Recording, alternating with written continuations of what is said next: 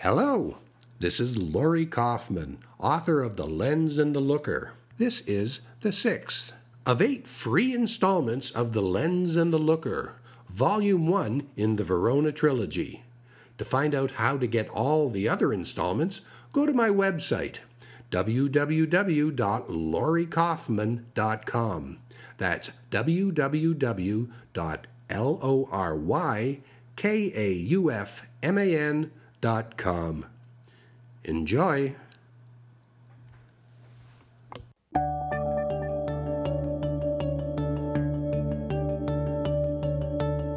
Book 3 Stranded.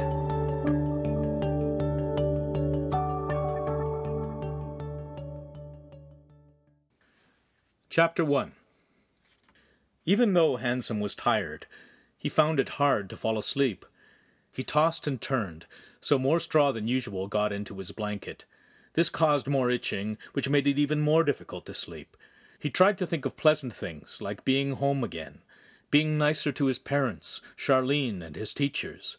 He even admitted, "I guess I've been cured of being a hard case." And then another thought swirled in his mind. What about Julieta? He had no answer for this.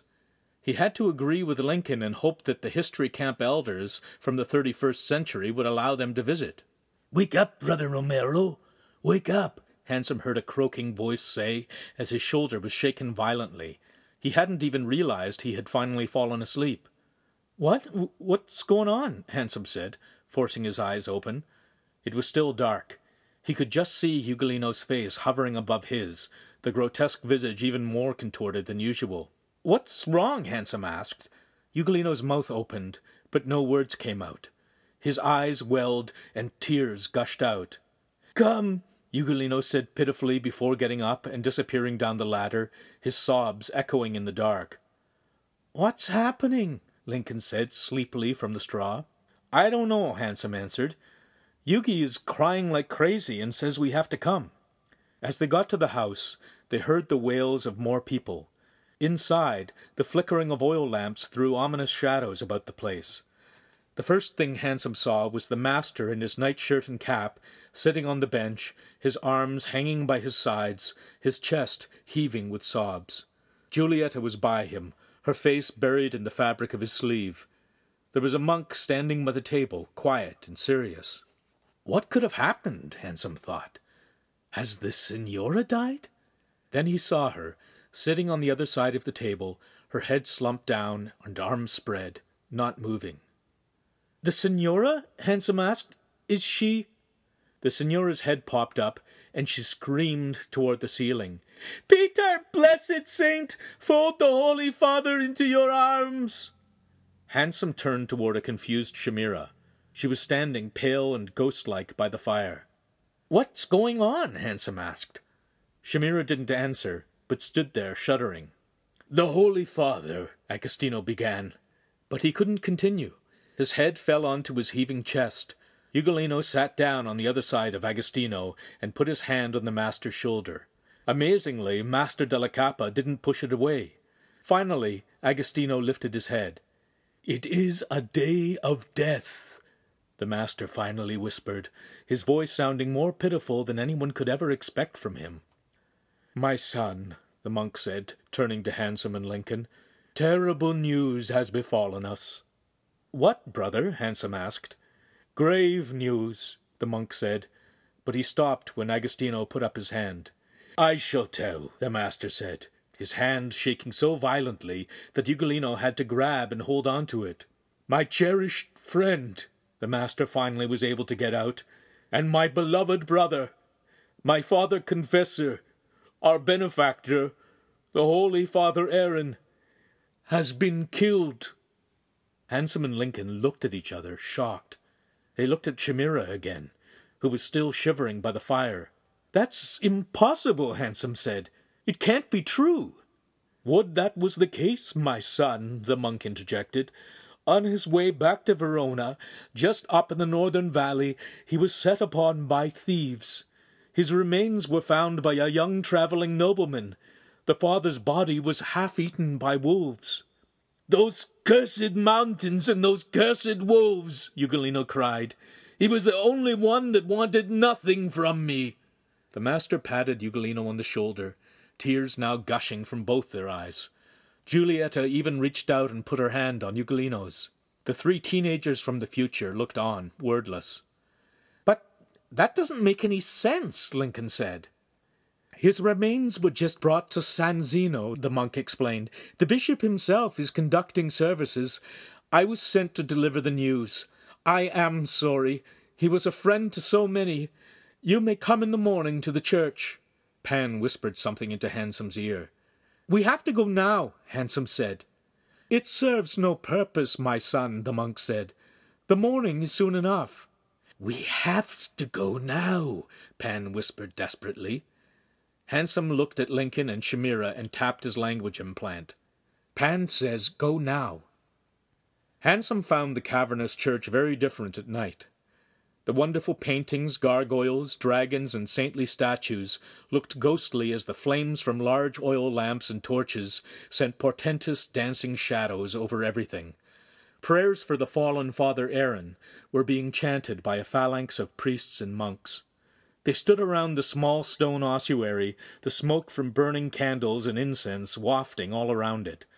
The bishop himself walked up to Agostino, who fell to his knees and kissed the clergyman's ring. "You're sure?" the master asked, his whisper echoing in the great hall. "There's not much left, son, but we are sure," the bishop said, motioning to the ossuary. Pan whispered in Hansum's ear again. "We've got to see it," Hansum repeated. "See what, my son?" Pan whispered again. "The remains." "My son, it is not a sight for young eyes, or old ones, for that matter." "We must," Hansum said very quietly. Agostino, Lincoln, and Hansum stepped toward the ossuary. Agostino motioned for the women to stay back. The bishop nodded to the monks, and two took hold of the small sarcophagus's lid. "Prepare thyselves," one of them said. When they lifted the lid, a rank smell rose that nearly made Hansum vomit. He clapped his hand over his nose and mouth, but forced himself not to run away. Almost nothing could be seen for the thousands of wriggling maggots. A bit of skull was visible, as well as a tangle of recognizable salt and pepper hair. The three gasped and stepped back. The monks let the lid drop back into place. Another monk stepped forward. "Master de la Capa," he murmured with quiet compassion, "there was this note and small amulet with the body."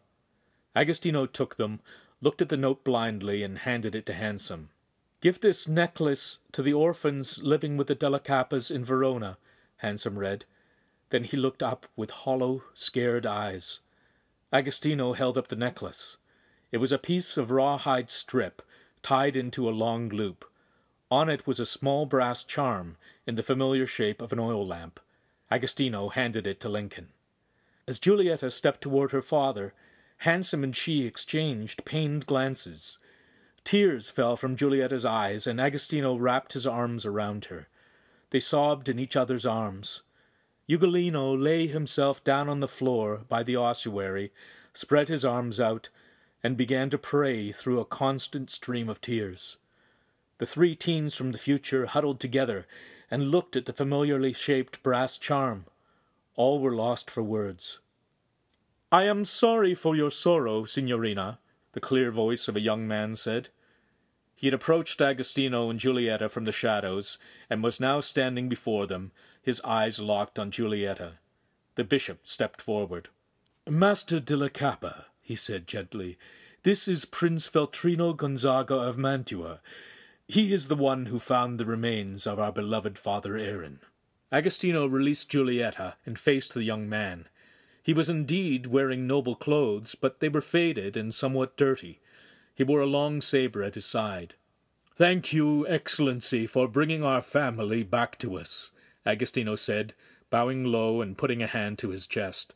Prince Feltrino looked at him briefly, but brought his gaze back to Julieta. "See, when I saw the note with the city of Verona on it, I had no choice but to bundle up what was left of the good father and come here." Feltrino looked over at the bishop. "An obligation to the church," he smiled. Then looking back at Julieta, he added, And I'm very glad I did." Hansum saw Julieta blush. He stepped forward, but felt the strong hand of a monk holding him back in his obvious place. Feltrino Gonzaga looked at the assemblage and thought that once again he was being forced to deal with people who were well beneath him. All these peasant priests and monks, these crass craftsmen and horribly dressed apprentices, he thought. Dreadful. And all these tears over some dead priest. It's so tiresome. But this one, this girl, this is a beautiful girl. Maybe she will make it worth the trouble of dragging that smelly carcass in a sack behind my horse. If he hadn't been out of money, he would never have done it.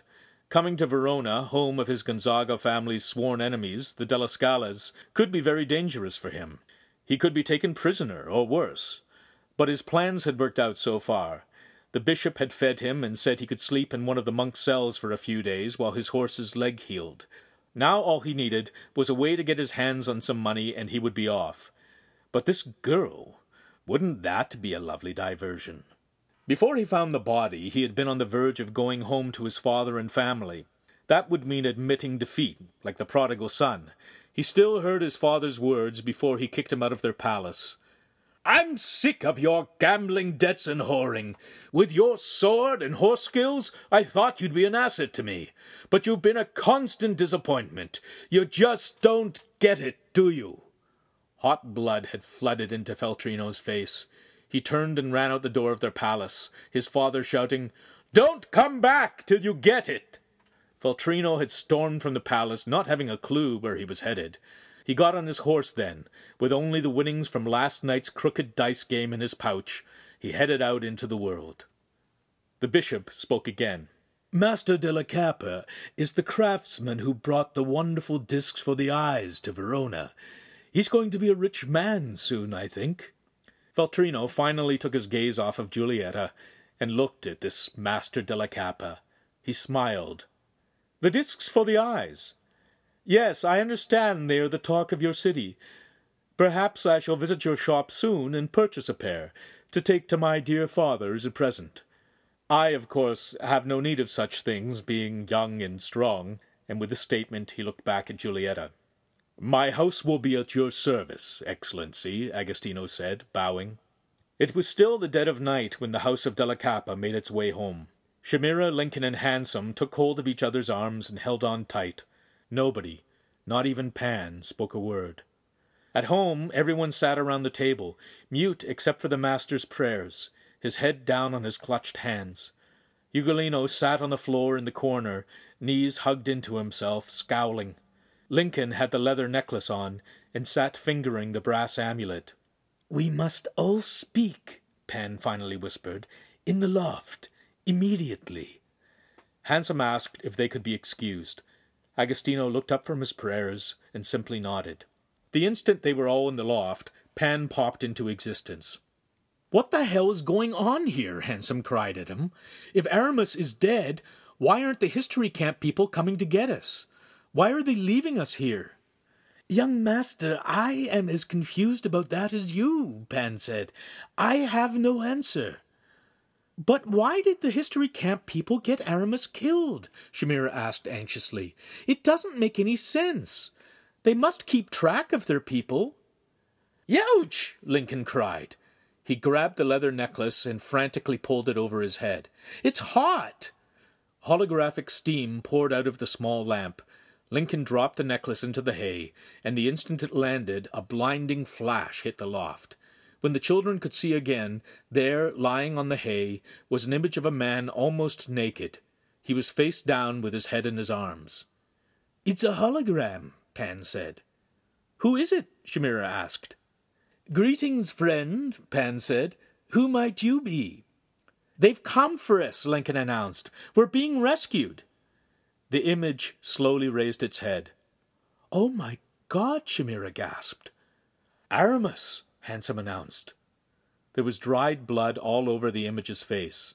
His hair was disheveled. "Children," the image said, "this is an emergency message." "Where are you, Aramis?" Lincoln shouted. "What's going on?" But there was no answer.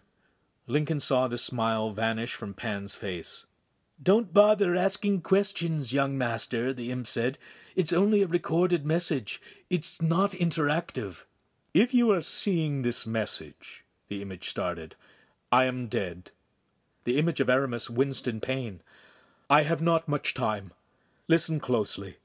I have traveled back and forth through time to check on you often. Then I did something foolish. I was bathing in a mountain stream and didn't have my protective AI cloak on. My guard was down. I was attacked, robbed, left for dead. Like this." The image coughed and spat out blood. "It is imperative you all understand the truth of your situation." Aramis looked embarrassed. I am sorry. The truth is, I am from the future, and I was a history camp counselor, but I was disbarred. I made too many mistakes that changed the timeline. But I missed time travel so much. I stole the technology and continued doing what history camps from my time really do. That is, take children back in time. But the image coughed up more blood. Another knot of pain shot over its face. It took 2 deep breaths and continued. "I saw that you all finally began to appreciate the privileged time you come from. I was coming to return you home when this happened. Returning is now impossible. I've lost my cloak, my technology. The thieves missed this recording device. And the worst problem is, nobody knows what I've done. Nobody knows where I am, where you are." The teens gasped simultaneously. The image lay its head on the ground, panting heavily. It rallied and raised itself onto one elbow. "My young friends," it said, smiling weakly, "make the best of your new lives. Do what you must to be successful. Use the universal knowledge of your genie. I know you have one. Take every advantage, and find happiness where you can." He then winced with what must have been intolerable pain. "And remember," the image whispered, finally collecting itself, "happiness is a decision." The image smiled as best it could, then closed its eyes. A wolf's howl was heard, then a second. The image opened its eyes and looked to the side, seeing something terrifying. Then the vision turned into a puff of holographic smoke and disappeared. Stunned silence. "Holy Lycaeus and Latona," Pan said. "Nobody knows where we are," Shamira said. "We really are stuck here," Hansum whispered. Lincoln let out a long whistle from between his broken teeth. "My mom and dad, I'll never see them again, and they're not even born yet." His eyes welled up, and he began to shiver. Shamira came and put her arms around him. They stood, saying nothing for a long time. They heard the door to the workshop creak open.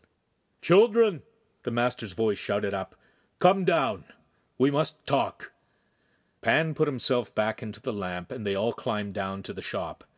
The Signora and Giulietta were also there. The Signora was carrying a basket. She lifted the cloth covering it. It was full of food. And then she did something extraordinary. She made sense. "You must eat, dear apprentices," she said. "Sorrow is best drowned in food, which is the stuff of life." "God sends us these tests," offered the master. "And we must find happiness in sorrow," Giulietta said, "for sorrow brings those who are left behind closer together." Lincoln began to whimper, his lower lip quivering. Tears streamed from his eyes. "I miss my mamma," he sobbed. "Oh, my little chicken," the Signora soothed. She came over and hugged Lincoln. Lincoln sank into her fat bosom and completely broke down. The Signora cried with Lincoln, and Shamira with Giulietta. The master took a step toward Hansum, looking at him seriously. The old man's eyes were deep wells. Hansum wasn't crying, though. He was angry. Chapter 2. Hansum looked the master up and down, studying the big man with new eyes. His clothes, with their stains, grime, and body odor, his permanently stained and calloused hands, his unclipped fingernails, rough face, scruffy beard, and long hair became more real to the boy. Even the spaces in Agostino's mouth, where teeth had rotted and been wrenched out, cried out their humanity. It's as if they symbolized the entirety of this unyielding century's all-pervasive pain, a century that Hansum was now inextricably part of. The master's rough face looked at Hansum, trying to smile reassuringly. He opened his arms a little, then put his palms together. "With God's mercy, Romero, we shall survive." Hansum found no comfort in those words. They were just so much pap that did nothing to soothe the cruel image of what he had seen in the ossuary and all it meant. He scrunched up his mouth, getting more hard-case angry than he had ever been. Agostino appeared to misinterpret this for sadness. He opened up his arms to embrace the boy he knew as Romero. "This is all completely crazy!" Hansum shouted. Then he turned around and stomped out into the night. "Romero!" Giulietta, her heart breaking in sympathy, called after him. Agostino started to follow the young man, but his wife stopped him. "Let the boy be, husband," she said. Agostino stopped, and to Giulietta's surprise, her father didn't dismiss her mother's opinion. There was something in her voice reminiscent of the person she used to be. A month of the herbs had cooled her brain. She looked over at her daughter and said, "You go." "Mamma?" "A young girl in the streets at night?" the master questioned. "Then go quickly before he gets far," the signora said. Giulietta looked to her father to see his reaction. He said nothing, so Giulietta let go of Shamira and rushed out the door after Hansum. Hansum hadn't gone far. He was standing out in the middle of the street, staring up at the sky when he heard her voice. "Romero?" Hansum turned and saw Giulietta's beautiful face, looking up at him sympathetically. A full moon was coming out, lightening the darkened streets. She stepped closer and took a small handkerchief from her waistband, reached up and dabbed at the tear-stained smudges on Hansum's face.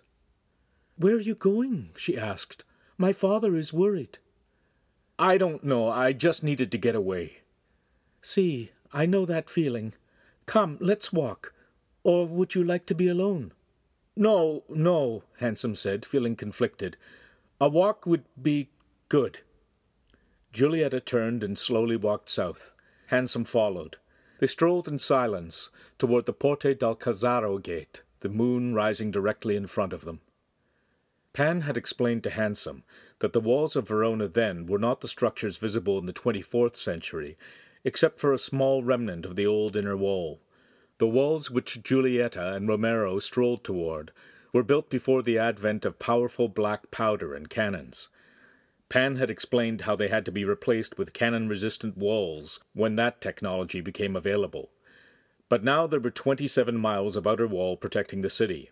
Made of red brick, they were 40 feet high, 12 feet thick at the bottom, and 8 at the top. There was a walkway at the top, from which troops could both defend the city and move from one of the 49 towers to the next. There was also a canal that ran along the outside of most of the walls, acting as a moat. There were 6 gates to enter the city. Giulietta's hands were gently clasped in front of her. Hansum held his behind. "A very sad thing happened today," Giulietta said. "What was left of Father Aaron, it was horrible." "It is a cruel world, Romero." "My world isn't like this," Hansum said, shaking his head. "It is everyone's world, Romero, but it can also be very beautiful. Father Aaron once told me that life is a dance where we live with one foot in heaven and one foot in hell. We dance back and forth between the two and are given a choice. Life is learning to always dance back into heaven. Tell me, Romero, is it just the death of the Holy Father that makes you so sad?" Hansum stopped and turned toward Giulietta. She stopped and looked back up at him, the moon dancing in her eyes. "I can never go home," Hansum said. "My family doesn't even exist." "My poor Romero." Hansum felt Giulietta's warm hand on his arm.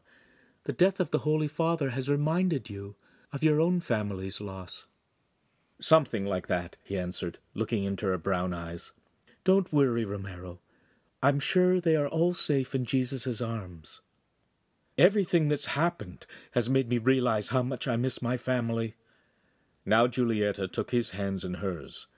She looked up at him, saying earnestly, "We are your family now, Romero." He thought of what the image of the dying Aramis said. "Find happiness where you can, and happiness is a decision." He gently squeezed Julieta's beautiful hands, stroking them with his thumbs. "Will you be my family, Julieta?" They stood in the middle of the road, hands clasped together for the first time, their eyes and lips close. Hansum couldn't tell if it was the gravity of the moon shining in the sky or that of their young hearts, but he felt them being pulled together. "See, I will be your family, Romero." The clop, clop, clop of a horse-drawn wagon came out of nowhere. They both looked up, breaking the spell. The wagon wasn't going very quickly, and Hansum gently pulled Julieta to the road's edge. The driver was an old man with a beard and floppy straw hat. He smiled at them, slowing but not stopping. "Young lovers' kisses call forth hot wishes," he said. "Don't waste your beautiful years when life is full of tears." Then he winked, snapped the reins of the horse, and continued on his way. Alone again, Julieta and Hansum giggled, their mood lightening somewhat. Then shyly, both looked away from each other and resumed their walk. Julieta's arms were now by her side. After a few strides, Hansum reached over and took her hand. She did not pull away. They walked together, deep in their own thoughts, occasionally looking at one another and smiling. As they arrived at the massive tower, the moon was now high overhead. They walked up to the closed, heavy wrought-iron gate and peered through at the raised drawbridge. They could hear the fast-moving water of the canal on the other side, and Hansum realized he had never been to the edge of the city before. A man's voice came out of the night. "Buonasera!" A figure appeared out of the door to the tower. It was a city guard wearing a leather tunic and chausse. He had a kettle helmet, but wore no chainmail. "Can I help you?" "Grazie, no," Hansum said. "We're just out for a walk." "Ah, I see. A beautiful night for such a thing." He looked at them closely. "I've not seen either of you before. Where do you live?" "Just up the road. We've only been here a month. I'm Romero. This is Julieta." "My father is Master della Cappa, the lens-maker." "Ah, see. That big shipment a while ago. So you're out for a walk," the guard continued. "Not advisable to go outside the gate. Besides, it's too much work to lower the bridge." "We understand," Hansum said. "We'll just turn around and—" "Say, I have an idea," the guard offered. "Have you ever walked along the top of the wall? With the moon out, it's very pleasant. You can walk over to the next gate and go home up the Corso del Palio." "Is that permitted?" Julieta asked. The guard shrugged, made a face, and winked. The stairway up the tower was dark and narrow. The two teenagers followed the guard, Julieta holding Hansum's hand. They were pointed down the length of the brick walkway and bid good night.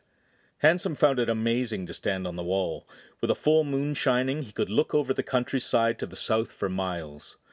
Looking back over the city, he could see all the church steeples, towers, tile roofs, smoke of many chimneys wafting up into the air, and even the top courses of the ancient Roman arena. Julieta leaned between two parapets and gazed up at the moon. Hansum stepped behind her and put his hands lightly on her arms. "It's a beautiful view," she said. "See, and I have an especially beautiful view." He saw Julieta smile. Then a chill breeze came up, and she shuddered. "It's getting cold," Hansum added. "We should get going." Julieta spun around in Hansum's arms and kissed him. It took Hansum a few moments to recover from his surprise, but when he did, he responded well. They kissed long and hard, and soon Hansum was oblivious to the rest of the universe, his past, present, and his future. All that existed for him was an undeniable intensity between the two. Hansum finally came up from his deep well of delicious drowning, and looked into Julieta's eyes. He could now see in her that instant familiarity which each person instinctively craves. "We'd better get going," he said, smiling. "Your father is going to wonder." They walked and skipped along the wall, hand in hand, giggling and stealing kisses. They came to a small guard tower and looked inside the room. It was empty. Julieta stepped in, and Hansum suddenly felt himself being pulled after. Still holding his hand, she leaned against the wall and gave her beau a wicked smile. He complied by pressing his whole body against hers, and they kissed deeply again and again. Some time later they were walking home briskly, still giggling and laughing, stopping to kiss often, then rushing on. As they got closer, they stopped and took extra care in straightening out their clothes and expressions. They kissed one next to last time, started to walk, then needed to kiss a very last time. The last bit home they walked as solemnly as possible, their hands by their sides, in case the master was out front waiting. The house was dark. Julietta entered quietly and bid Hansum one last good night till the morrow. Never had a door taken so long to close, but finally the latch found its home. Hansum listened and heard the stairs creak as Julietta softly walked up them. How he wished he was still with her! Finally he pulled himself away and headed for his own bed. As he walked down the alley he skipped, he was so happy. Then he remembered. Aramis was dead. They were stuck in the 14th century. His bouncing walk slowed to a funeral dirge as the implications sunk in once more. He never would see his family again. His parents, who were not even born yet, would never meet Julietta. He was still thinking these dark thoughts when he entered the shop. He stopped short. There was the master, sitting at the lathe, literally burning the midnight oil. "You're back," Master de la Capa said flatly. "Si, master." "You okay?" "Si, master. Julietta and I walked to the gates and then around a little. It cooled my head." The master just looked at him. Luckily he was wearing his safety glasses with the strong lenses. That and the dirt from working made it hard to see Hansum clearly. But Hansum saw Agostino more clearly now. Here sat a 14th century man, hard-working, skilled, one who accepted responsibility for his family. His gruffness and his grimy outward appearance were not so terrible now that Hansum could understand them in their true context. "Julietta in the house?" the master asked. "Si, master." "Are you going to be able to do what is necessary tomorrow and for the next months? Forever?" Hansum paused. This was the question that now loomed over them all. Chapter 3. Rows of skulls peered out at Hansum from the rock ledge of the catacomb. They were the skulls of hundreds of priests who had served the church over the last hundreds of years. What was left of Aramis was joining them. He was told that in a year or two, when all the worldly flesh had disappeared from Father Aaron, his skull would be proudly displayed with the others. Hansum, Shamira, and Lincoln stared in horror at the stacks of the other bones. Legs, arms, pelvises, ribs, and more. They were piled up to the ceiling in deep stone cribs. The vaulted underground chamber was also crowded with living people today. The teens, the de la Capas, and Ugolino were the only representatives of the deceased's family and friends. The rest were priests and monks. In the same way that Hansum was seeing Agostino differently, he was seeing everything differently. Things seemed, looked, smelled, felt different. The rude fabric of the monk's cassock seemed rougher, more textured. Hansum, having now spent weeks doing manual labor, imagined the coarse wool being spun by hand and woven on simple looms. When he looked at the monks' gaunt and dirty faces, all rough with stubble, Hansum could see the plain wooden bowls of food put before the brothers each night, meager rations in each. He pictured their crude living quarters, without running water to bathe or shave. Looking into the eyes of individuals devout to their religious convictions was one of the scariest things for Hansum. No longer could he look at the faith that permeated the whole society as naive rationalization and superstition. He now saw unyielding spiritual convictions of which he must be wary. He must not misspeak. "It's all so surreal," he had confided to Pan. As the ceremony ended, Hansum walked up to the ossuary with the others. As he tried to mumble his goodbyes, the stinging odor of the rotting, maggoty flesh in the stone box wafted into his nose and eyes. He began to weep as everything around him seemed to scream that life was a frenzied race to the grave. Finally, the de la Capas were directed to leave the catacomb. They followed behind the procession of the bishop and the priests. As they came up into the cloud-covered cemetery beside San Zeno, Shamira began crying too. Hansum, Lincoln, and Julietta came to her aid and put their arms around her, ushering her forward. Hansum felt his hand covered by another's. It was Julietta's.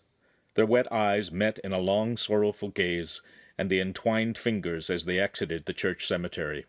As they got to the large square in front of the church, Hansum saw Prince Feltrino standing on the steps. He let go of Giulietta's hand, lest anyone see this impropriety.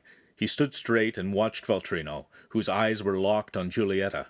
The family stopped briefly and said their goodbyes to the bishop in public, which Hansum knew was a great honour for Master della Cappa. Many eyes were on them. It was good for business.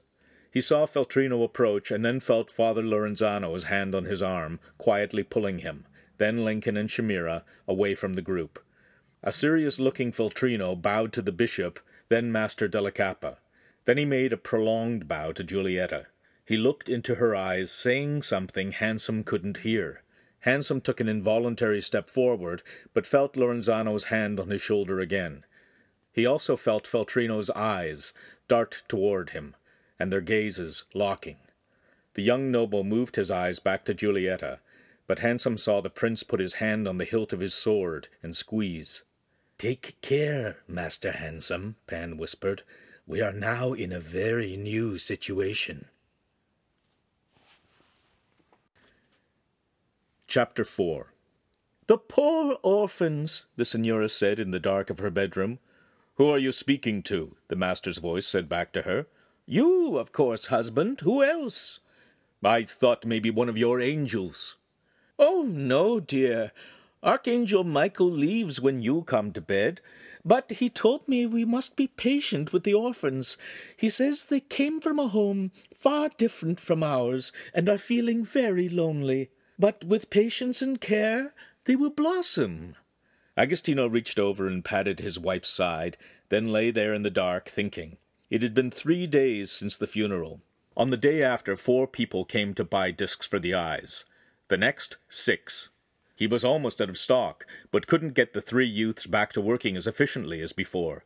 The 2 boys were now very slow and even forgetful, almost as bad as Ugolino. The shop was becoming messy, and the kitchen girl wasn't cooking.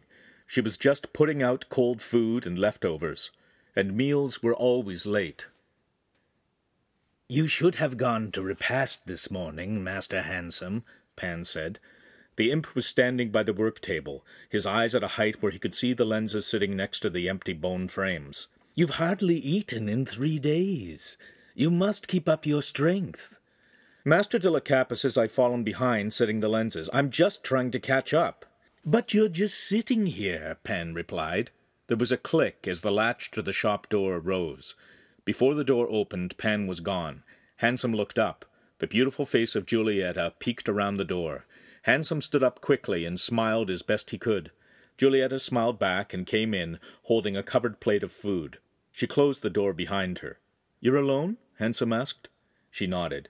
Hansum quickly walked over, took the plate from her with one hand and wrapped the other around her waist, pulling their bodies together. Their mouths met, and a warm, comforting wave washed over Hansum from head to toe. "Oh, I've missed your lips," Giulietta sighed, while taking a breath in between kisses. "And I yours," Hansum replied. "You didn't come to repast. I was worried for you. We're all worried. I wasn't hungry. I was thinking you didn't want to see me any more." "What?" Hansum was shocked. "No, Giulietta, no." He quickly put down the plate and took both of her hands. "It's just that, with all that's happened, I'm confused, sad. I've never experienced anything like this before." Giulietta looked up at Hansum with 2 clear eyes. "Then you still love me?" Hansum realized that in all of his playing around the past few years, this was one thing he never considered, never uttered. Hansum finally found his smile again. "Giulietta, I've loved you since I first set eyes on you." They beamed at each other and were about to embrace when the door latch clicked again. Hansum stepped over and picked up the plate. The door opened, and in walked Ugolino, followed by the master, Shamira, and Lincoln. Hansum stood with the plate in his hand. "You haven't eaten yet?" the master said. "It's delicious," Hansum began to say, till he looked down to see the cloth still on the plate. The master stepped over to the work table and looked at the empty frames. "What have you been doing all this time?" Hansum flinched, but Agostino didn't shout. "Children," he said, "come stand around me. The Holy Father would not want his investment in our family to be for naught. In his good memory we must continue with strong hearts and trust that God will help us succeed. Boys, let us to work. Girls, go to the market and provision the house again. Make meals that will nourish us well and make our hearts happy." So Hansum sat back down and began to work. He saw Lincoln loading the dops with glass blanks and bringing the master what he needed. But it was not easy to keep his mind on work. He kept thinking of the maggot-filled ossuary and the skulls in the crypt. Other times he would find himself with images of his home, his parents, and Charlene in his thoughts. Often he would be flying in a hoverjet high over the mountains, going to school or in space on a vacation to the moon. Then he'd hear the master call out his name, and he'd find himself, once again, staring at his hands or at something on the work table. At night, Hansum and Lincoln spoke to Pan about their fears. Were they now at the mercy of every microbe and malfeasant infesting this world? Apparently, a quarter of all newborns didn't make it to the age of 1. More than another quarter didn't survive to their 5th birthday. Workers who broke bones or sustained serious injuries most often died of infections. To allay these fears, Pan reminded the teens they still had their 24th century inoculation implants. These shielded their bodies from everything that was not symbiotic to their individual genetic sequencing. They were usually renewed every 3 years in youths as they grew. Implants for adults could last a lifetime, but none of the teens had those yet. And, since none of them had ever worried about such things as inoculation dates, not one of them could accurately say when their 3 years were up. Hansum was pretty sure that his inoculation implant had been updated only a few months before their adventure. Shamira thought her 3 years were almost done, but couldn't say for sure. Lincoln didn't have a clue. "My mom always told me it was my body, so I should keep track of it," he admitted, scolding himself. "Oh, not to worry, Master Lincoln," Pan soothed. "As soon as we are properly settled, we shall start creating and storing antibiotics and medicines that will come in handy. I'm sure I can keep us all safe." But, despite all of Pan's sincere reassurances, he knew the teens had to grieve. For Hansum, accepting his new life was the easiest. He had Julietta, although spending time together this was a problem. But, like young lovers everywhere and at every time, ways were always found. Hansum took to getting up an hour or two before daylight and stood in the alleyway waiting for Julietta. They would walk to the market, strolling through the streets, hand in hand. Sometimes they would climb into the old Colosseum, the arena. Sitting high in the old stone stands, they would cuddle and kiss as the stray cats hunted for mice. They would then stand on the top tier and watch the sun rise over the city. On these clandestine mornings, Shamira would cover for them by sleeping on the cot on the main floor. If the master came down early, the story would be she wasn't feeling well and Julietta had gone to the market early to get this or that special item that they knew was in short supply. Hansum and Julietta were always sure to be back before repast, except once, when Julietta came in, laden with 3 bags of supplies. Her father met her at the door. "You carried all this yourself from the market?" he asked, perplexed. "Here's the last bag," Hansum said, popping his head in the door quickly, surprised to see the master. Hansum could see the master scrunch up his face suspiciously. "What were you—" "Buongiorno, master," Hansum said quickly, putting on a bright smile. "I was up early setting lenses, and Julietta came to the shop to find another carrying bag. She said Carmela wasn't feeling well, so I went with her to help." The master stared at him warily. "Lucky I did," Hansum added, not changing his happy face one iota. "Oh, you were able to get the fresh carp," Shamira said, adding an extra diversion. "That's your favorite, master. Yes, it's good you went, Romero. Jewel and I could never have carried all this." Just then a tousle-haired Lincoln sleepily clomped into the house. "What's everybody doing up so early?" he said wearily. He was hatless and his hair was sticking out in every direction. "You walk in the streets and into my house like this?" the master chastised. "What's wrong?" Lincoln said through sleep-filled eyes. The master grabbed him in a playful headlock and messed up his hair more, which of course sent the younger teen into fits. "You want to be messy? I make you more messy," the master teased, not letting go no matter how much Lincoln struggled. The other teenagers began to laugh. It was the first time in a week everybody laughed together. "Okay, we have the girls to put away the provisions and make dinner," Agostino said, with Lincoln's face still trapped under his armpit. "Come, boys, back to the shop. "Let me go, master! Let go!" Lincoln cried, now laughing himself. "Have you ever taken a bath?" But the big man ignored him. "Come, let's go see how many lenses Romero set before going off to do woman's work." And he strode out the door, dragging a giggling and flailing Lincoln. The girls were still laughing when Hansum realized what the master had said. Of course, there was no sign of his work. A look of humorous panic broke out on his face as he raced after the master, causing the girls to giggle even harder. "What's all the laughing?" a voice from the stairs said. It was the Signora, up and moving all by herself. "Papa was just teasing Maruccio, and it was very funny, Mama." "Oh," the Signora said excitedly. She smiled and clenched her fists, hopping up and down on the steps, which began to spring up and down precariously. "You were right, Michael," she squealed, looking back upstairs. "You were right, holy angel. Our house is happy again." Chapter 5. In the shop, the master still held Lincoln in a headlock. "You walk the streets representing my house with a head like this, like an old dust broom?" "Let me go, master," Lincoln shouted. "I'll be good, I'll be—" "Yes, you'll be good," the master laughed, "and you'll be clean." And with that he lifted Lincoln off the ground and dunked his head in the icy water of the water barrel. The master bobbed Lincoln up and down a few times, laughing and winking at an astonished Hansum. Then he plopped the boy back down on his feet and stood back, hands on his hips. Lincoln danced around on the spot, gasping for air and shaking his head violently. Water sprayed everywhere. Then he stood still, frozen on the spot, a wild look in his eyes. "Oh, Penn whispered to Hansum. Hansum had to agree. Lincoln was most likely going to flip out. But nothing happened. Standing there like a wet cat, Lincoln just put his arms down by his side and took a deep breath. "Okay, I give up," he said. "What? What are you talking about?" Hansum asked. "I give up," Lincoln said again. "I'm not going to fight it any more." "What do you mean?" Hansum asked again. "I mean, we're stuck here. We can never go back to our old life." Lincoln didn't seem to be worrying that he was talking this way in front of the master. "I'm driving myself crazy worrying about it, but it can't be helped, and like Aramis, like Father Aaron said, happiness is a choice. Well, I guess I'm choosing to be happy." "Oh my, I think he finally gets it," Penn whispered to Hansum. "The Holy Father was wise," the master said, crossing himself. "We must take what life gives us, for we have no choice about that. And we will all make mistakes. But with work and by using the resources we can muster, we can make a good life for ourselves." The three men, young and old, looked at each other.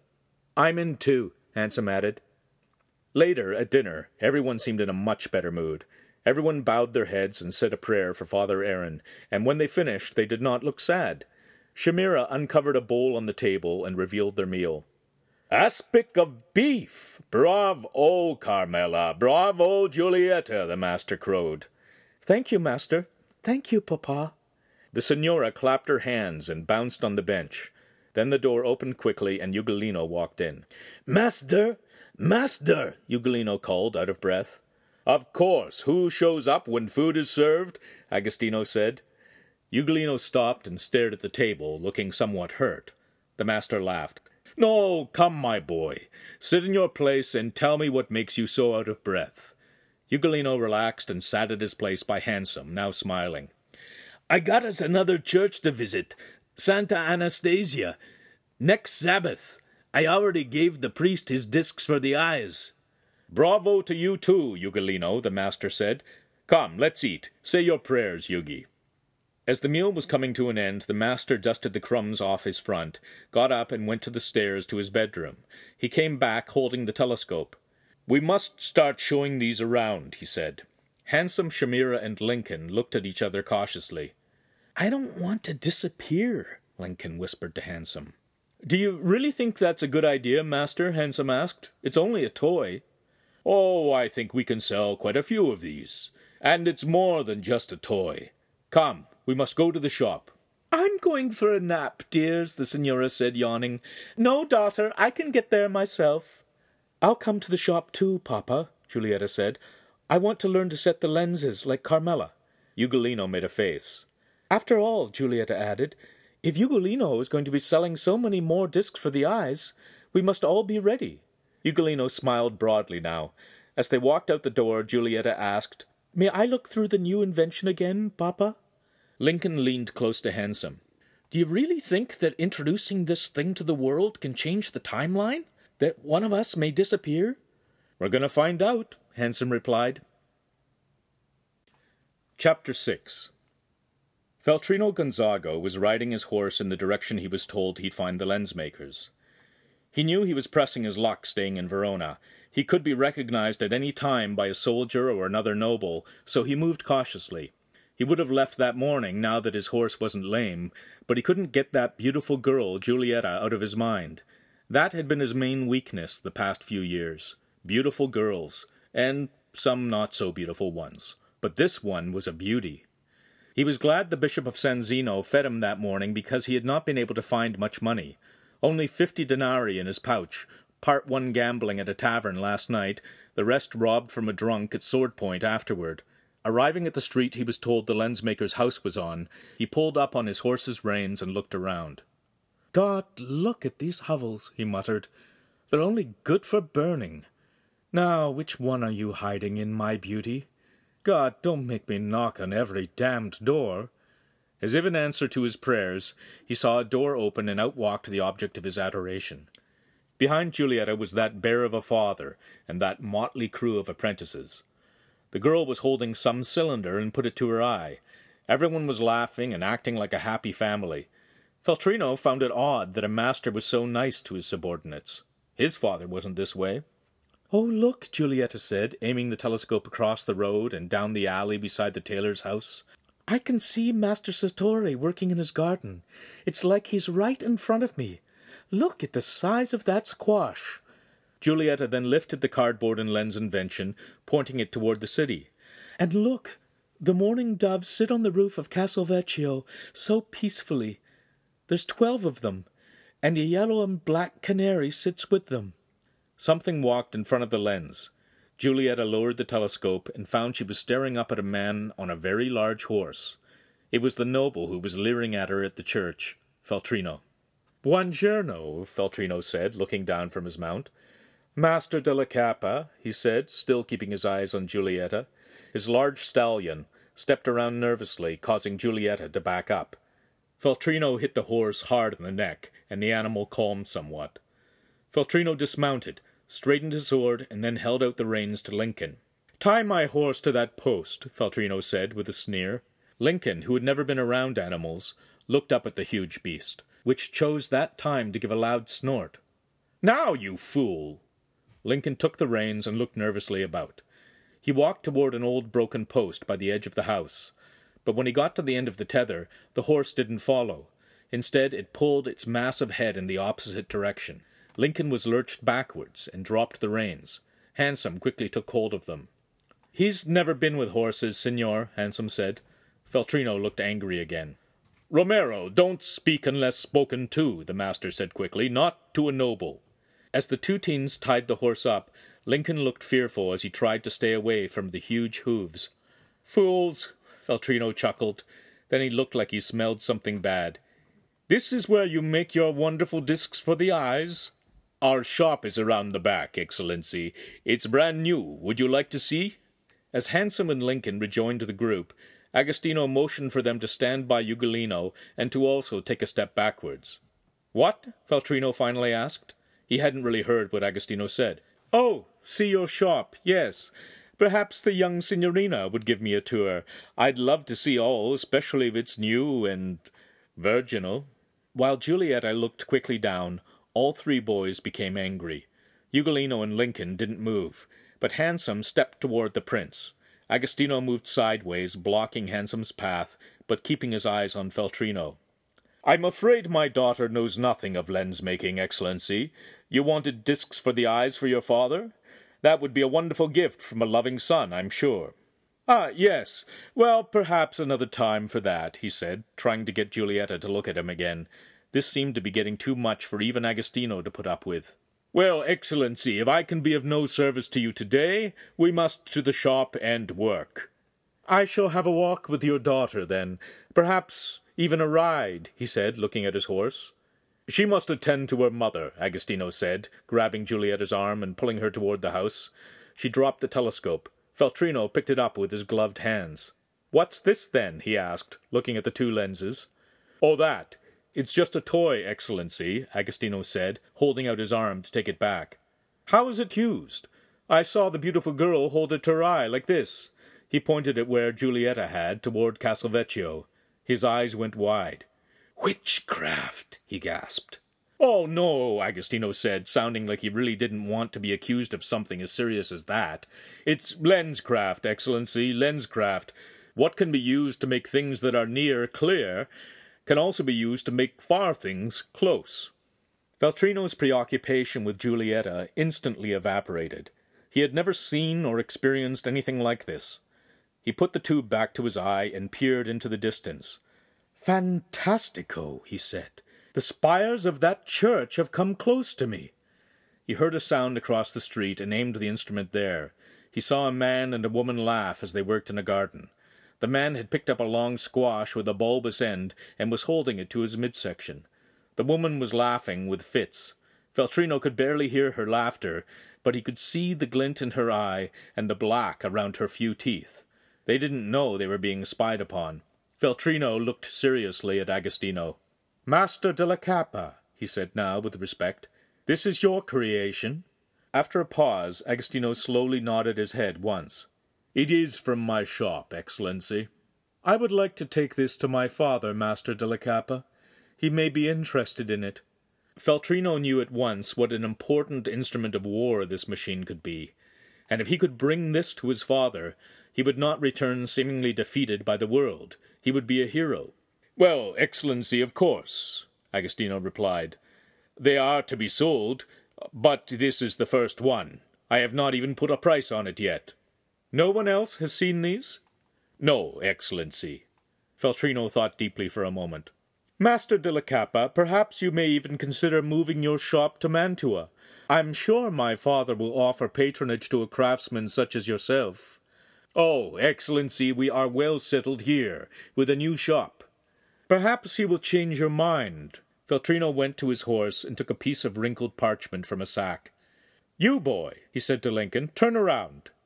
Using Lincoln's back, Feltrino wrote on the paper, "Safe passage to Mantua. Feltrino Gonzago." He handed it to Agostino. "Myself or someone else will come to talk to you in the future. In the meantime, if you want to travel to Mantua, this will get you there safely." Feltrino smiled his most sincere smile for the master. "And I'm sure we could find much better accommodations for you." He saw Master della Capa looking at him, stone-faced, trying not to show favor or dislike for the suggestion.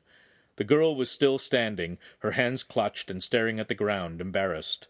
The ugly apprentice was not looking at him, knowing not to stare at a noble, but the other two apprentices and the kitchen girl were eyeing him very boldly, even with disdain.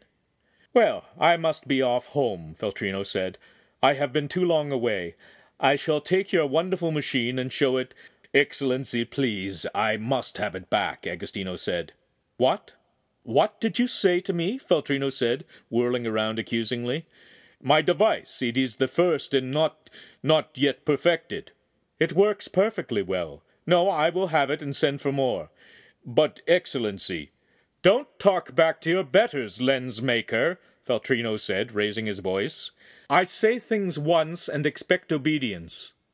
Feltrino reminded himself of his father when he spoke those words. He turned and strode to his horse. "Hey!" Hansum shouted, stepping quickly forward. "Romero, no!" Agostino cried, but Hansum was already next to Feltrino, reaching to grab the telescope. Without a hint of warning, Feltrino spun around, his sword now in his other hand. The metal hilt struck Hansum in the cheek, forcing him to fly backward and onto his back. "Romero!" Giulietta screamed. Hansum looked up and saw a sword point pushing into his tunic. "Please, Excellency, it's yours," Agostino pleaded. "Take the—" A rumble of hooves was heard up the street. Everyone, including Feltrino, looked to the noise.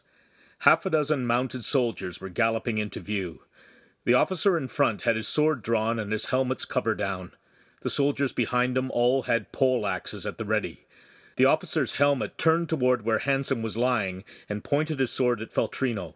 Feltrino made to turn to his horse, but stopped, knowing there was no way he could get away. It was only moments before the group was surrounded by soldiers.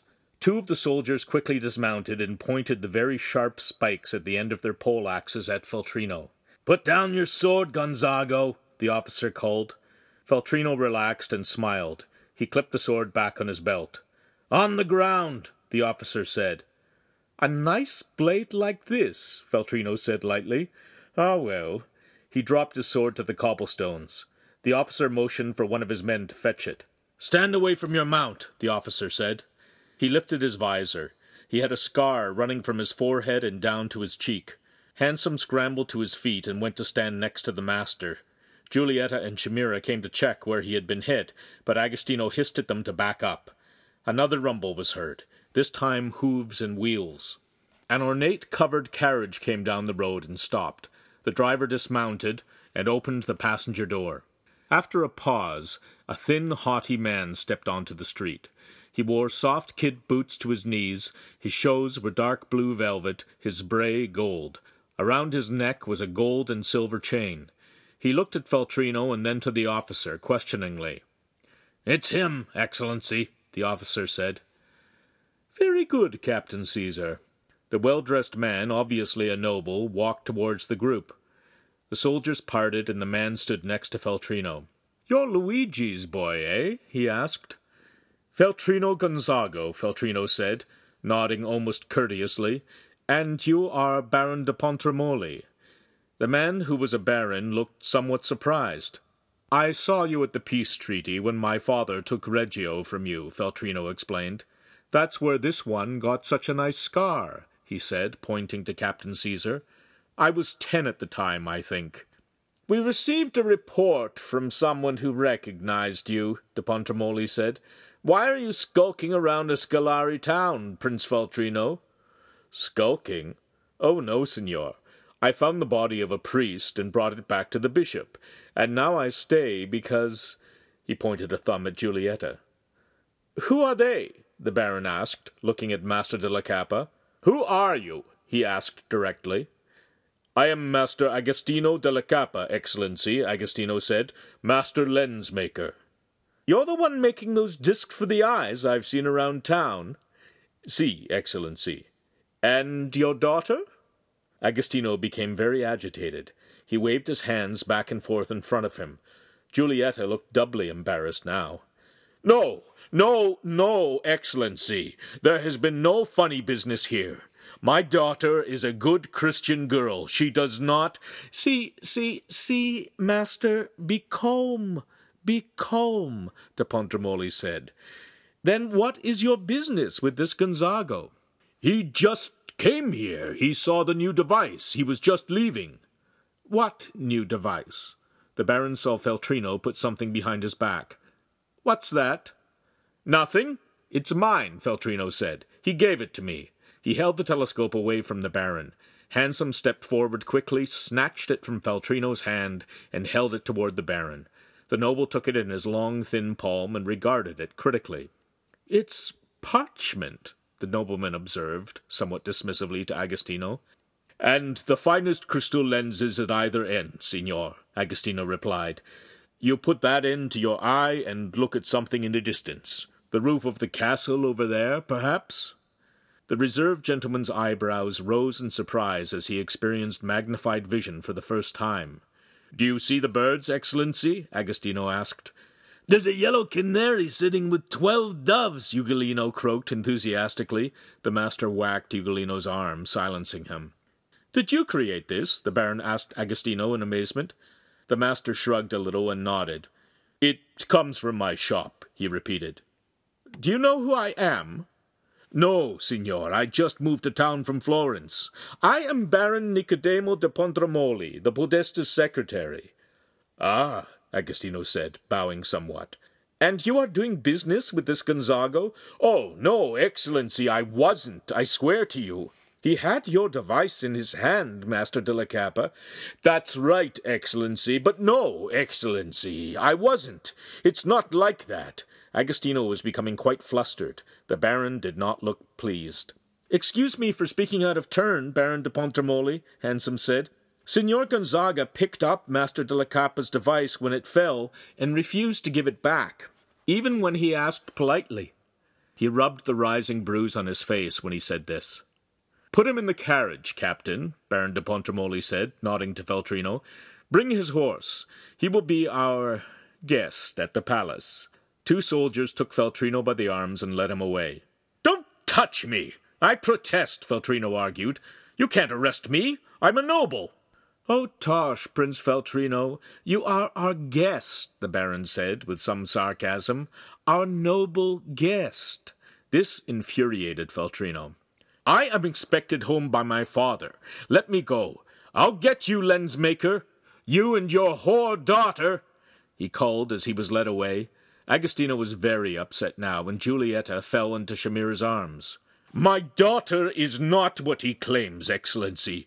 I showed him every courtesy, and yet he continued his rudeness." "That is no matter, Master de la Capa. Prince Feltrino has a very bad reputation with the women. I'm sure your child is quite chaste." Hansum saw Giulietta blush a bright pink. "Now, Master de la Capa, about this device." He put the telescope to his eye again and looked down the street one way, then the other. "Magnifico! Spettacolare!" he said. Then he lowered the telescope and asked, "What do you call this amazing instrument, Master de la Capa?" Agostino looked nonplussed. I hadn't thought of that, Excellency. One just looks through it," he said. "I guess it's a looker," he finally declared. Both Hansum and Lincoln rolled their eyes at that. "It's a fine name," de Pontremoli said. "I'm going to take your looker to the Podesta. He may be interested in such a thing." For the second time in a short while, Agostino involuntarily reached to retrieve the telescope, but stopped before his hands came near the person of de Pontremoli. "It's my only one," he said. "Can you not make more?" "Oh, yes," he said. "It's just this is the original." "I see," the Podesta's secretary said. He reached into his pouch and took out some coins, holding them before Agostino. Agostino looked at the coins sitting in de Pontremoli's palm. "Oh, it's worth 3 times this, signor, at least." De Pontremoli came nose to nose with Agostino and smiled sardonically. He took Agostino's blush-stained hand, turned it palm up, and placed the coins in it. Closing the meaty fingers around the money, the Baron said, "If I am correct, and you are lucky, de la Capa, my master will pay you 10 times this for many, many more." Chapter 7. As Agostino watched the Baron's carriage and soldiers rumble back down the street, he felt confused. He had in his hand silver coins which, a few moments earlier, were in a nobleman's pouch. He had been told there could be many more. This was an opportunity he could not squander. He had to think. "To the shop," he said, lumbering away. He always thought best at his lathe. "Those are shiny coins, master," Ugolino said, bouncing along by him. "Quiet, I'm thinking," Agostino barked. The first thing Agostino did in the shop was to go to his lathe. But before he sat, he realized he was still holding the note from Feltrino. He impaled it into a nail sticking out of the wall. Then he sat down, put the coins in his pouch, and barked for Lincoln to fetch the tools to make lenses for 40 to 45-year-olds. The first thing the girls did was to tend to Hansum's blackening eye, washing it with cool water. After working on a lens for a while, Agostino paused and smiled. "What luck today," he said. "Luck? What luck?" Giulietta replied, miffed. She dabbed at Hansum's forehead, somewhat more forcefully than needed. "Look at Romero's eye, and remember what I was called." "The Lord works in mysterious ways," Agostino answered, still smiling. "The Podesta's own man has seen our invention and appreciates its possibilities." "Yeah, everyone seems to be getting really excited about that thing," Lincoln observed. "See, and if we are to start making these lookers," Agostino continued, "we must double our efforts at keeping up stock on the discs for the eyes." The master's mood became serious again. "Back to work, all of us. Girls, stop fawning over Romero and let him set lenses." While they were toiling, Pan began whispering to Hansum. Master Hansum, for this telescope to find wide use among the military, I believe we must modify its design slightly. What do you want me to do? Hansum mumbled while setting a lens. Say to the master... Master, I have an improvement I think we should make to the looker, Hansum repeated. What? What do you mean? The master asked, looking up curiously. Suggest you draw them out with Shamira, and that you will show him later. The master agreed, smiling and crossing himself several times. Later, after supper, Agostino made another declaration. We must now work day and night for a time to continue building stock. But right now we will leave Romero and Carmela to make some drawings of another looker. Giulietta, you wanted to learn to set lenses. Tonight, I shall show you. Ugolino, you must clean up after both me and Maruccio. My joy is to serve, master, Ugolino said, amazingly, without complaint. Giulietta smiled appreciatively at Ugolino, and the ugly apprentice beamed. The signora, much healthier of mind lately, announced that she was going for a walk, all by herself. When Shamira and Hansum were left in the house, Pan popped out onto the table. He cracked his tiny knuckles and whipped his new, longer tail a few times. Let's get to work, he said. Some time later, with the drawing of the improved looker finished, Pan gave them a final explanation of its attributes. You see, young master and mistress, the back barrel of this version moves in and out, just enough to allow the viewer to change the focal length of the lenses to accommodate his or her particular vision. Pan stopped and instantly disappeared. His sensitive hearing had perceived the door to the house opening quietly. From where his lamp was, ensconced in Shamira's veil and resting on the table, he couldn't whisper a warning that someone was entering. But he could see them. The two men were not thieves, not common ones, anyway. They were well-dressed noblemen. One was Nicodemo da Pontremoli, the Podesta's personal secretary. The other was Mastino della Scala II, the Podesta himself. Pan recognized him from the images of paintings stored in his memory. It's true what they said about him, he thought. He does look like a mastiff. He was named after his great-great-granduncle, Mastino I. His uncle had been Podesta of Verona some 50 years earlier. Several keystones over doors and windows around Verona were still decorated with the images of Mastino's dog-like image in the 24th century. Mastino was not only the master of Verona, but also Vicenza and their surrounding lands. The position of Podesta was a family inheritance that he had wrestled away from his two brothers. As a young and ambitious ruler, he took his city to war with the neighboring city-state of Brescia in 1332. A few years later, instead of war, he purchased Parma. 4 years after that, he repeated the feat by bloodlessly conquering Lucca by the coin. After the King of France, he was the richest prince of his time. But Mastino's exploits also gained him many enemies. A powerful league organized against him. Nobles from Venice and Florence, the Este family, the Visconti, and the Gonzagas of Mantua had raised an army against him. After 3 years of fighting, Mastino was left with what he had started with, Verona and Vicenza. Now, as a middle-aged man, it was his burning ambition to regain his former glories. The Podesta looked surprised at the lowly surroundings. Pan surmised that Della Scala couldn't believe that the thing they came about was produced here. Nicodemo was about to announce them, but Mastino put his hand on his secretary's arm. Shamira was actually addressing Pan, but he had vanished, so to the Podesta it looked like she was speaking to Hansum. Oh, I see, Shamira said. If the back tube moves, it allows the viewer to adjust the looker. It makes the image more clear to each individual's eye. Yes, Hansum added, these drawings should really impress the master. Hansum looked up to speak to Pan and saw the guests. He stood quickly and put a blank parchment over the drawings. Sorry, signors, I didn't see you. Are you here to buy discs for the eyes? The Podesta took the parchment looker out from his cloak. Where is your master? He asked. Hansum and Shamira saw the telescope they made the other night. Shamira reached down to the table, retrieved her veil, and put it over her head. Master della Cappa is around back in the workshop, signor, Hansum said. Shall I get him for you? Podesta Mastino della Scala continued to stare silently at the two teenagers. He prided himself on being a good judge of character, and believed he saw something odd in their eyes. "No, you both stay here," he said. With a small wave, the Podesta told his secretary to fetch Agostino. There was something in the eyes of these two, a self-confidence that usually only comes with education and privilege.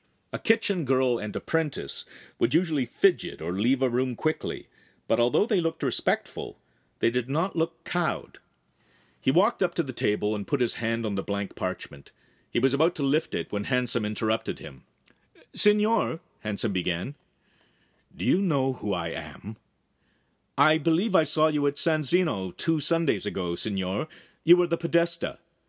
"Podesta della Scala," Shamira added. "Then you must know there are no secrets from me in my Verona." He slid the blank parchment off of the updated telescope design.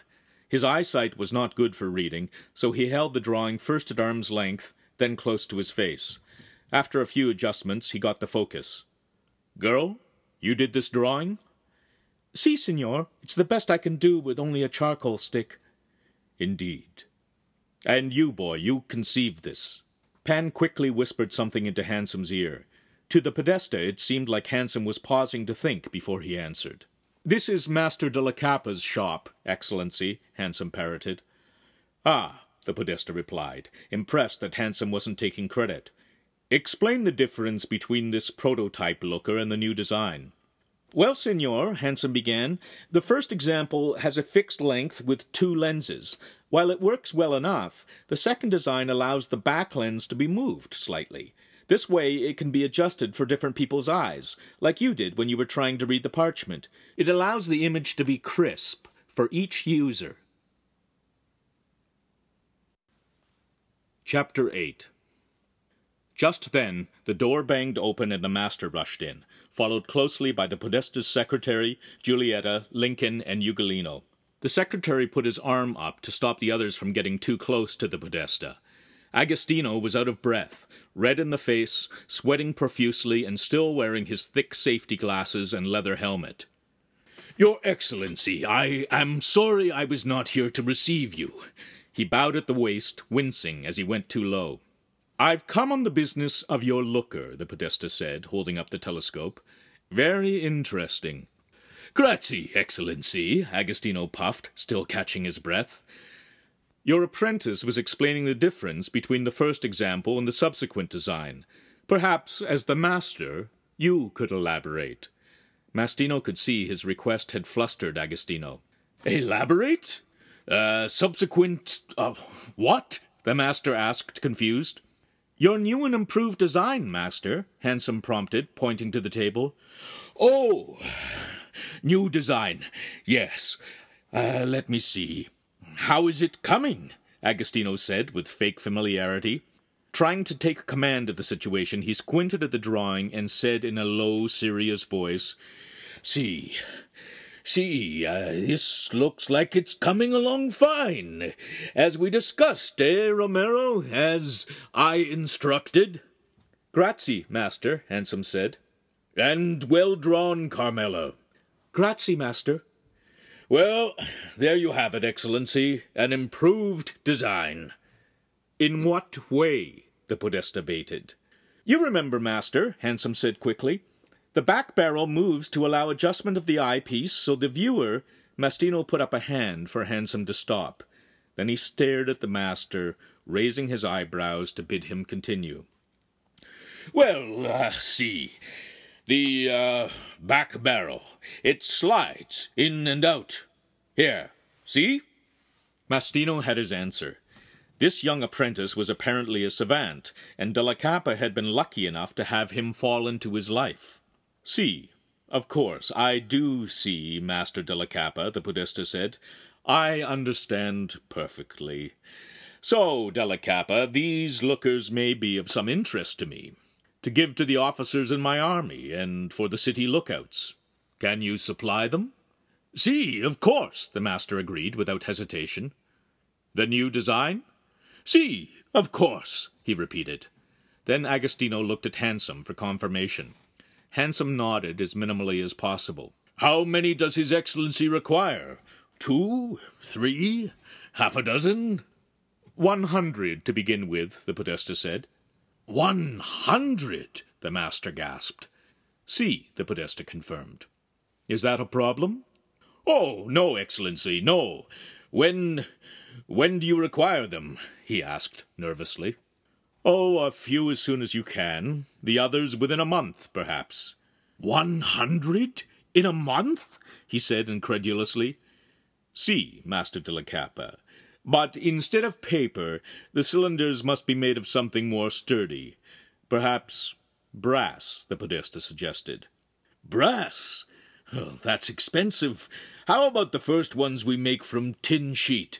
There's a tinsmith down the street. It would be faster. Maybe brass later. Let us make our mistakes in tin. Quite sensible, Master de la Capa, the podesta said. The master at least didn't appear a complete idiot. And the price, Your Excellency? What? Oh, work that out with de Pontremoli. He will come in a few days to write a contract. As you wish, Excellency, Agostino answered. Before I leave, the podesta continued, he took out a leather case and opened it. There was a pair of bone spectacle frames with shards from the lenses still stuck to it. I had an unfortunate accident the other week. I would ask for a pair of discs for the eyes. For myself. When do you wish them, Excellency? When? Now. He looked at Agostino as if he really were an idiot. I'm so sorry, Excellency. I have none to give. Both the podesta and the secretary looked thoroughly miffed. You traipse around Verona with your discs for the eyes, de Pontremoli asked aghast. Priests and butchers everywhere are wearing them, but you have none for our podesta. Had I known... We are so busy that I even sold my samples but an hour ago. Why, we've been grinding and polishing even on the Sabbath and through the nights. That is why I look such a wreck. Signori, Hansum said, then paused, Verona has blessed my master's house with much business. He paused again. And his discs for the eyes are so perfect and so needed that we've been over-blessed by requests for them. Pause. May I suggest that the master can make a pair of discs for the eyes this very night? Our vendor, Ugolino, will deliver them to you tomorrow. Pause. As well, we shall have the prototype of the new looker for your approval then. In parchment, of course, but you will see how it improves the device's performance. Pause. A week later, we shall have some half-dozen for you in tin. The balance of the 100 within a month. And these discs for the eyes will be a gift for His Excellency, the master added hastily. No charge from me to you. He put his ham-like red hands to his bosom and extended them in a gesture of both offering and supplication. The podesta took a deep breath and smiled faintly. Very well. But do not send your vendor. Send him, Mastino said, pointing at Hansum. Excellency? And her as well, he said, pointing to Shamira. But why? Master de la Capa began, then, As you wish, Excellency, he said, bowing. Let us leave, Nicodemo, the podesta said to his secretary, and he walked to the door. The master genuflected repeatedly as he exited, and motioned for the others to do the same. The household followed the nobles out. A noisy crowd of neighbors had assembled around the fine carriage, but fell silent when they saw the podesta. At the carriage, the podesta turned and faced Hansum and Shamira. He handed Hansum a card with his crest on it. Show this to the guard. And, girl, bring your drawing. As Mastino looked at Shamira, a small light shone in his eyes from somewhere unseen. The nobleman blinked, rubbed his eyes, then turned to climb into the carriage. Thank you, Excellency. God bless you, Excellency, Agostino said, still genuflecting. Hansum gave Shamira a curious look as the carriage left, seeming to say, That was different. With the noble gone, the crowd became louder again, laughing and patting the master on the back in congratulations. We're starting to mix with elegant company, he said aloud. Just then the Signora came bolting down the street, her bulk heaving like a mould of aspic. My chamber pot! I need my chamber pot! The Signora cried as she ran into the house. Julieta and Shamira ran in after her. The neighbors broke out into laughter. "Into the house, all of you," the master commanded to his apprentices. As they moved back to the house, Hansum's eyes met Ugolino's, who was giving him a very dirty look. "Hey, it wasn't my idea for me to do the delivery," Hansum said.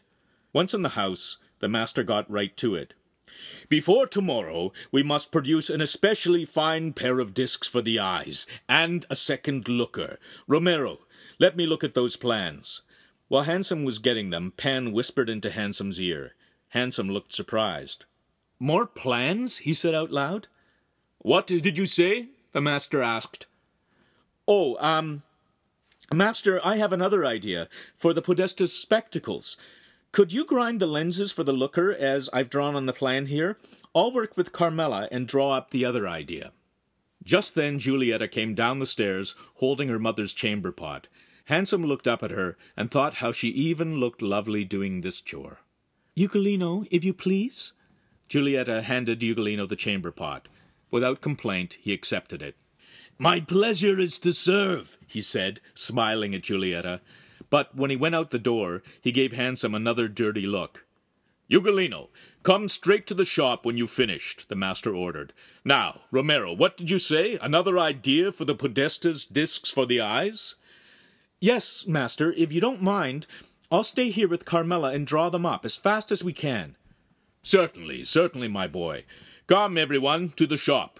We have 2 commissions for the Podesta himself. Romero, what is your idea?" "I really can't say, master." It was true. Pan hadn't told him yet. As soon as Shamira and Hansum were alone, Pan came out and stood, Tom Thumb size, on the kitchen table. "What do you have in mind now?" Hansum asked. "Another lenscraft idea," Pan said. "I thought we could introduce prescription glasses." "What's that?" Shamira asked. "Well, the reading spectacles are for people who are far-sighted. They can see distances, but not close up. However, the Podesta can see neither far nor close well. I scanned his eyes just as he was getting into the carriage. I want to show you how to make him spectacles that do both. They're called bifocals. They were first invented in the 18th century by Benjamin Franklin in what was known as the United States." Less than an hour later, Hansum was showing the master and everyone else in the shop the drawings for bifocals. "These lenses allow people to see things both far and near," Hansum explained. Everybody was leaning over the table, an oil lamp on both sides of the plans. Julieta was standing next to Hansum, and was almost as excited as her father. As she leaned in, she let her arm press against Hansum's. A shiver ran through Hansum's chest. Go on, Romero," the master said with excitement. "Explain it to me."